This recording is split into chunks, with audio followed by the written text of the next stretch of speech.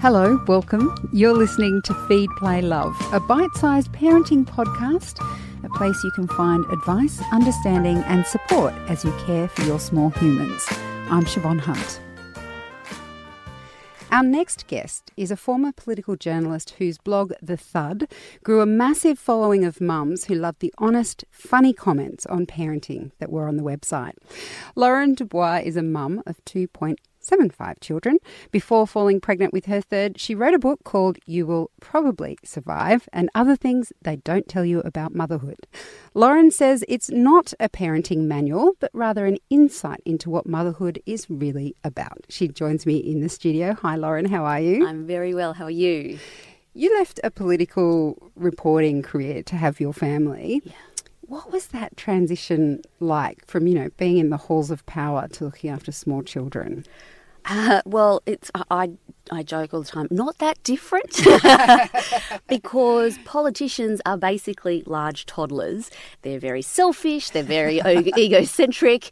They want all of your attention. They think everything's about them. So really very similar. And at what point did you decide to start writing about that experience? I think my son, my firstborn, was about 12 months old when I thought, well, I had the option to go back to work, but I was finding it difficult to get any sort of media job that would let me come back part-time because they're not as keen to let mums come back. And I had such an urge to write because it's just what I've always done. And so I decided to do the really cliched thing and start a blog. And I was really surprised at how popular it got so quickly. And I've just loved it ever since because motherhood was such an overwhelming experience for me because coming from a professional world, I sort of expected to be good at it. I sort of expected, I'm a very competent woman. I'm not, not a teenager. I can do this. And then I realised that I wasn't actually excellent at it. And I had just so many thoughts about it and, I just wanted to share my journey. And I had a great mothers group and we would talk about it all the time, about how crap it was. And, we'd say, but, we love our babies, but why aren't we better at this? And so I wanted to start writing about it. And because I thought if I'm feeling like this, maybe other women are feeling like this as well. And sharing it actually just made me feel a whole lot better. And hearing from other mums who felt the same way, it was like a balm to the soul. And is your style of writing different to when you were writing about politics? Because, political writing can sometimes be quite dry for people. But if you wrote about politics the way you write about family life, I'm sure it was a lot of fun for your readers. Or did you find that writing about family life gave you more license to be real and honest and funny? Well, when I was in TV and radio, it was very dry. It has to be quite dry. But I did do some sketch writing, political sketch writing for online. And that's sort of what led to me writing funny stuff about parenting because I found I had a bit of a knack for that sort of writing. And I think just making fun of things was just it does lend itself to politics and to parenting. It's hard not to make fun of politics and it's hard not to make fun of parenting because I think for both it's otherwise really serious and it might make you cry or you can just have a bit of a laugh and make it a bit more fun, and I think people enjoy having a laugh. Yeah, like you say, laugh or cry. Yeah.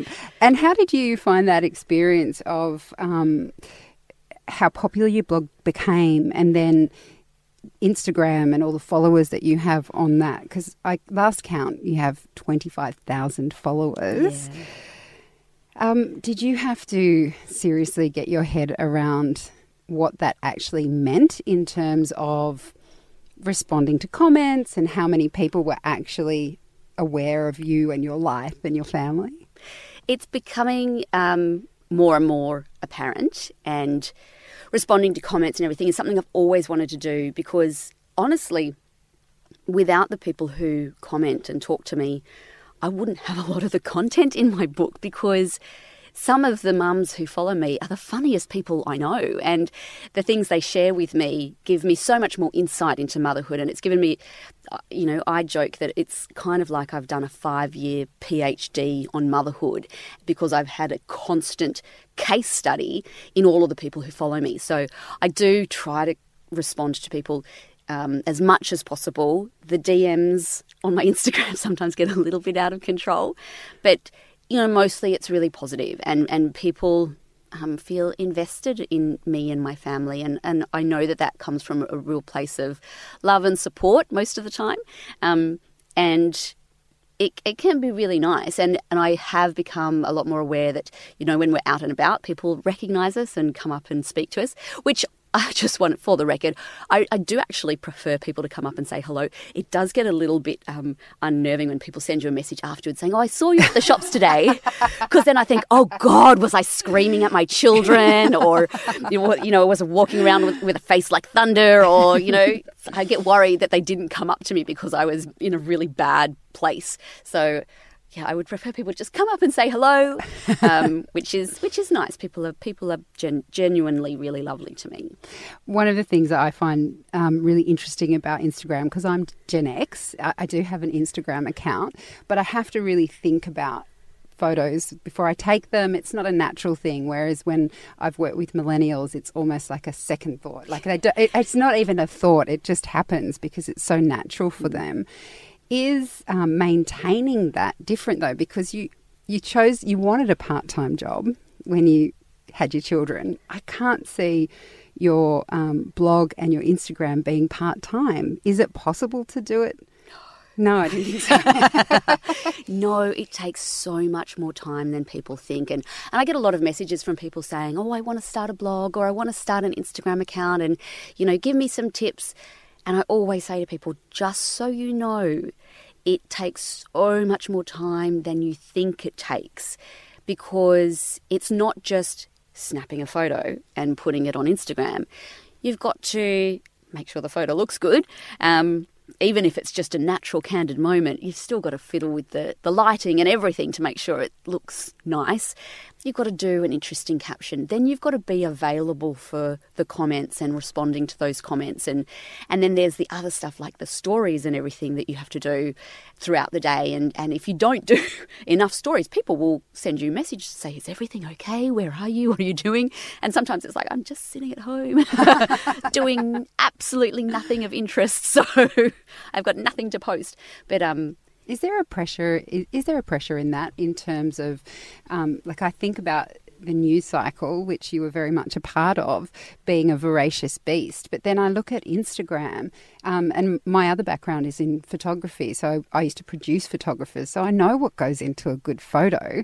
And it's not just about taking the photo. It's about having something interesting to shoot, and getting your children to be in the shot if it needs to be. And it seems to me that Instagram is a more demanding form of media than any political reporting you might have done, in terms of constantly having a story to tell. It is. It really is. And there is a lot of pressure to post something on a really regular basis. And sometimes it'll be a few days between posts for me because I just have nothing to say, or I don't have a photo to go with what I have to say. And sometimes there is that sort of moment where you think, I've got a really interesting caption here, but I don't have a photo to go with it. Do I now set up a photo to take because that feels really unnatural and weird? Obviously some people are really good at styled, staged photos. I'm not. I'm much more of a candid type of person. But, there is a real pressure to put out content constantly. And sometimes it can feel like it hasn't come naturally, that it's a bit more manufactured. But that's, I think, something... That's media though, right? That's media. And if you want to do it, you're going to have to just grapple with that and otherwise put nothing out, or figure out a way to make it happen somehow. And sometimes that's just trawling back and finding a really old photo and using that. Yeah, that'll do. That'll do. But I just want to tell the story. And I think, some people are more image focused and some people are more story focused. I'm much more story focused. So I'm obviously much more about the caption and what I'm writing, and the photo is usually a an afterthought, which does sometimes cause me a bit of a roadblock because I've got to find a picture to go with it. Yeah. We'll be back with Lauren right after this. Vanity Fair wrote an article very recently about so-called Murphers. So this was the Courtney Adamos and women of Byron Bay who have... scathing. It was scathing. I thought it was brilliantly written, but there's been a lot of sort of mixed response to that. And I'm curious how you found the article and what it made you think and feel about. I thought it had a lot of brilliant points, to be honest, and what I saw was that there was a really good point about some mummy bloggers or influencers who don't realise that the life they're living is not the same life as everybody else, and sometimes they live in their little bubble and they think this is how everybody does it, and they don't always think about the person who's viewing that image and how that might make them feel or what impact it might have on their life and the way it can. There's also a really great book, How to Be Perfect by Holly Wainwright, where it talks about, the impact that, when people follow certain people on Instagram and they start to really buy into that life and they start to look at their own life and think, I don't measure up and my life isn't perfect like that and I don't look like that and my kids don't wear those clothes and my house isn't nice like that.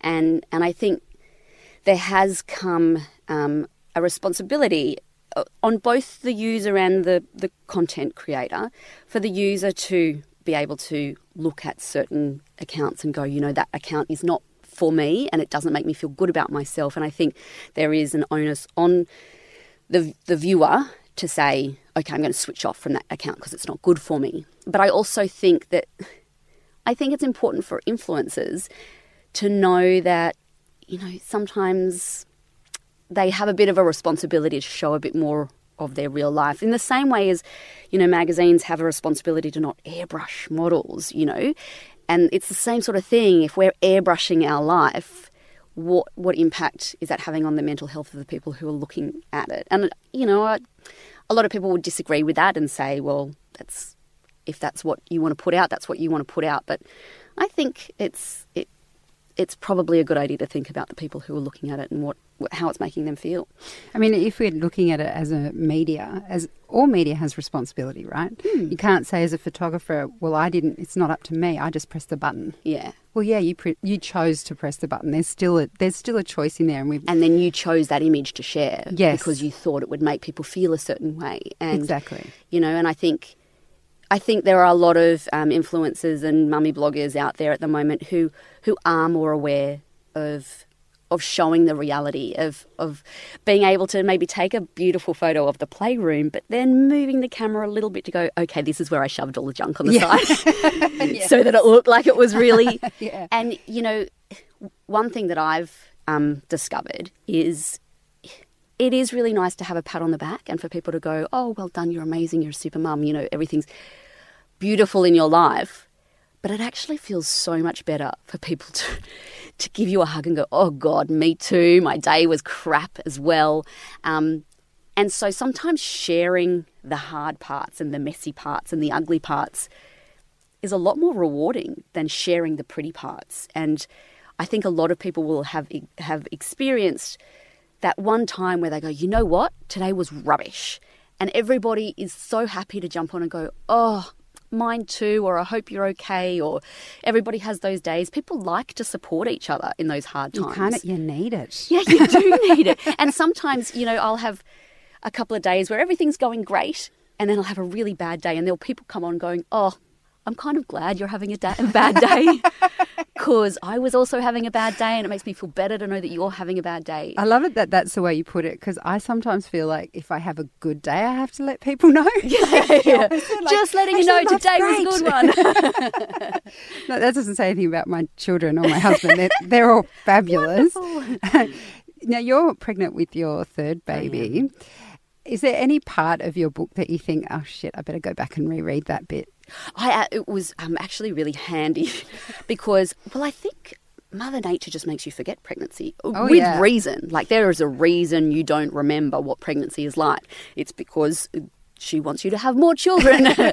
So it was very, very handy that I was able to go back and edit the pregnancy section, because there were a lot of things I had forgotten about, like the psychedelic dreams you have. Oh, yes. That make you think, oh, I'm not a good person. I am Intense. not sane. I should not be bringing a child into this world because what is that it was with them? weird. I don't know. Yeah, so that's right, because it's not it's just telling you as it is. Yeah. It's not saying why. Maybe Yeah. we'll pursue that on another episode. Psychedelic pregnancy dreams. Oh, they're so disturbing. So But disturbing. There were a lot of little things that I'd forgotten about pregnancy that I was able to go back and go, oh, I have to put this in there because this is a thing that happens to your body. And it's so weird. I mean, pregnancy is just weird.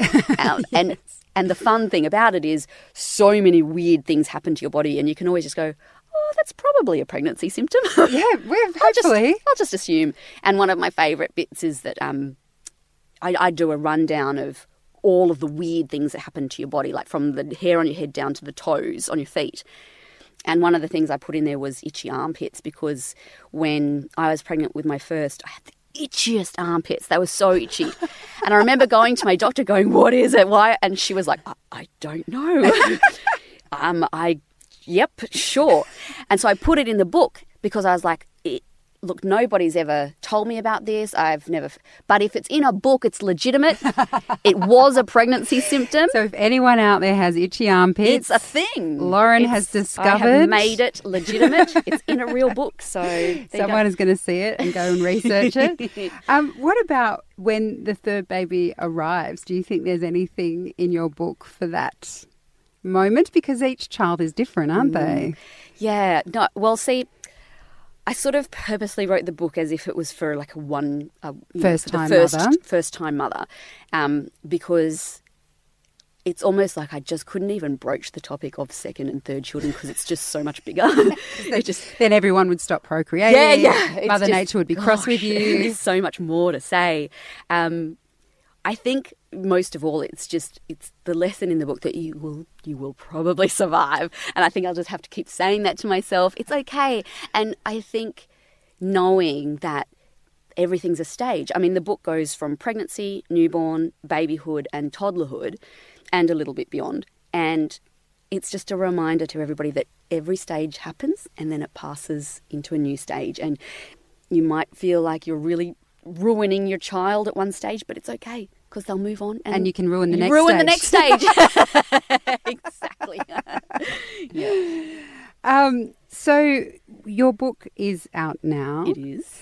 Have you had much response from your community about the book? Yeah, and the loveliest response. I've had people set timers on their calendars so they could go and pick it up from the stores, and people are so excited to get it. And a lot of people are telling me that they're buying it for, pregnant friends and stuff, which actually makes me feel a little nervous because I don't want to terrify people who are about to give birth.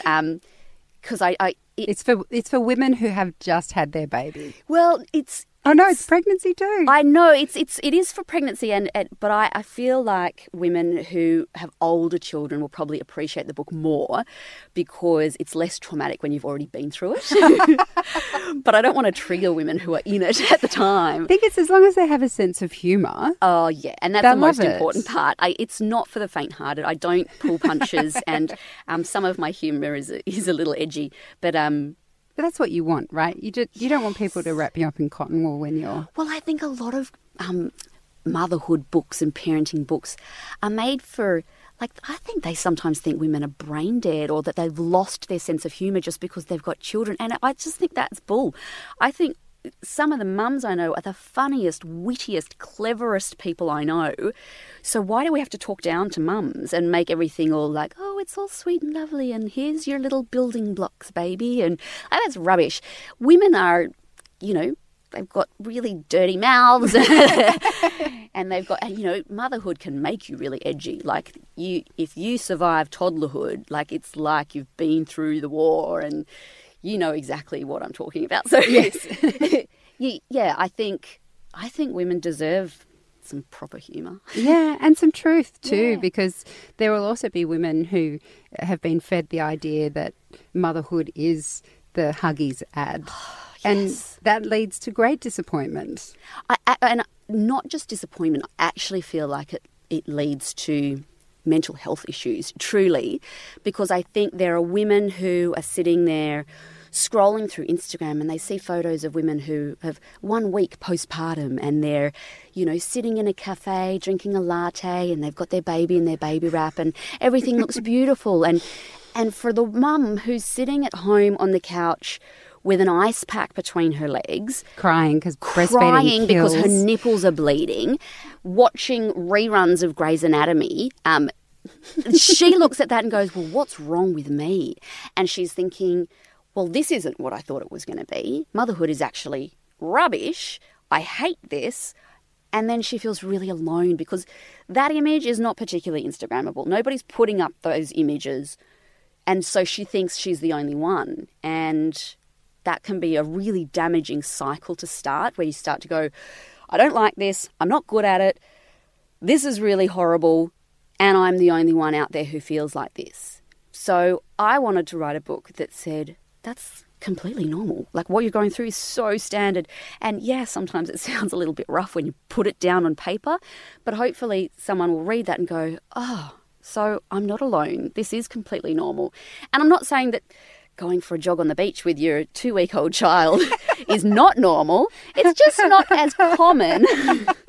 It's just not as common as the woman who is sitting up at 1 a.m. and 3 a.m. and 4 a.m. and 4:30 a.m. feeding her baby going, oh my God, when does this end? And I do love that at the start of the book you refer to motherhood as not just a, oh, here's the baby and off we go. It's a whole change of life. It is. And we should see it like that. Otherwise it's much harder to understand why it's so difficult. And the most fascinating, and I could talk about this forever, so you're going to have to cut me off. But there's a thing called matrescence, and it was a term that was coined by a psychologist back in the 70s, who had all these women coming in saying, I'm depressed, I have postnatal depression. And she would speak with them and go, well, no, actually, you're not depressed. You're just struggling to cope with the change of motherhood. And she came up with this term, matrescence, which sounds a lot like adolescence. So adolescence is the change from a child to an adult, and matrescence is the change from a woman to a mother. And she says, in the same way as adolescence changes your brain chemistry and changes your body and it changes, everything, so does motherhood. It changes the way your brain works. It changes so many parts of your body, and it changes your relationships. It changes the reason you get up in the morning. It changes what is important to you. It changes, the way you relate to your friends and your family. It changes everything. And I think it's something you can't even comprehend until you're in it. And then you suddenly realise, oh my God, everything changed. Why didn't anybody warn me that everything was going to change?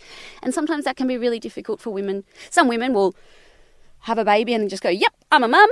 No big deal, off I go, I'm loving it. And other women will take a lot longer to feel comfortable being called mum. It took me a really long time for someone to call me, you're a mum.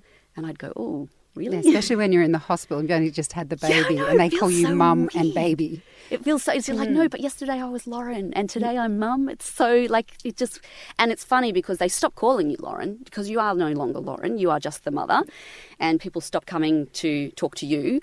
They're coming to visit the baby. And it's like when you're pregnant, everybody's fussing about you because, you're amazing and you're pregnant. And then you have a baby and it's all about baby. Nobody cares about you anymore. You're just that woman sitting in the corner who gave birth. Good on you. But, and that whole transition, the reason why I think it's so important we talk about it more is because there is that pressure to just keep going and to go back to work and don't give up your identity, don't get lost in motherhood, don't do this, don't do that. So you're thinking, while your whole world is kind of collapsing around you, people are saying, women have done it for years, get on with it. I hate that women have done it for years. Well, okay, sure, but women have struggled with it for years. And particularly this idea that you should just cope with it, that you're a woman, so therefore you know how to do it. You've got a baby now, you're a mum, get on with it. And I think that's just a horrible way to look at it. And people, it's like that saying, everybody comes to hug the baby, but who's hugging the mum? And I really wish more people would hug the mum and just say, I get it, you're going through something really big right now. And I get really excited for first-time mums because I want to hug them and go, you don't even know what's coming. I just want to give you a big hug because your life is about to change, and eventually you will realise it changed for the better. But there might be a time where you struggle. You struggle between reconciling who you were with who you now are. And there'll be times where you want to go back to who you were because you'll be like, oh, I didn't sign up for this. And then your kids are 5 and you're like, I'm home by 9 o'clock. Yeah, and then you're like, I don't want to go back. There's no way you could pay me to go back to that. Who would go clubbing? Oh, God, I can sit on the lounge and watch Netflix. That is my dream. Yeah, my life is so much better now. But yeah, I think there's always a period of time where we just need to support a new mum. And I don't mean physical support is great. Bring food, take care of her, clean her house, all of that. But just that emotional support of saying, look, if you're struggling, that's okay. You don't have to love every minute of this. You don't have to feel like a mum yet. You don't have to have the answers. You don't even have to have instincts right now. They'll come. Just let it happen. Don't push yourself to be a version of motherhood that you thought you were going to be, because that can cause some real internal struggle and it can be really emotionally hard. There's so much in that book as well as this conversation. Lauren, thank you so much for coming in and chatting with us. It's my pleasure. Thank you. That's Lauren Dubois. Her book, You Will Probably Survive and Other Things They Don't Tell You About Motherhood, is out now. We'll put links to where you can get a copy in the notes of this episode. Feed, Play, Love is a babyology podcast produced by Debbie Ning and presented by me, Siobhan Hunt. We'd love to hear from you, so if you'd like to get in touch, email us at feedplaylove@theparentbrand.com.au. See you next time.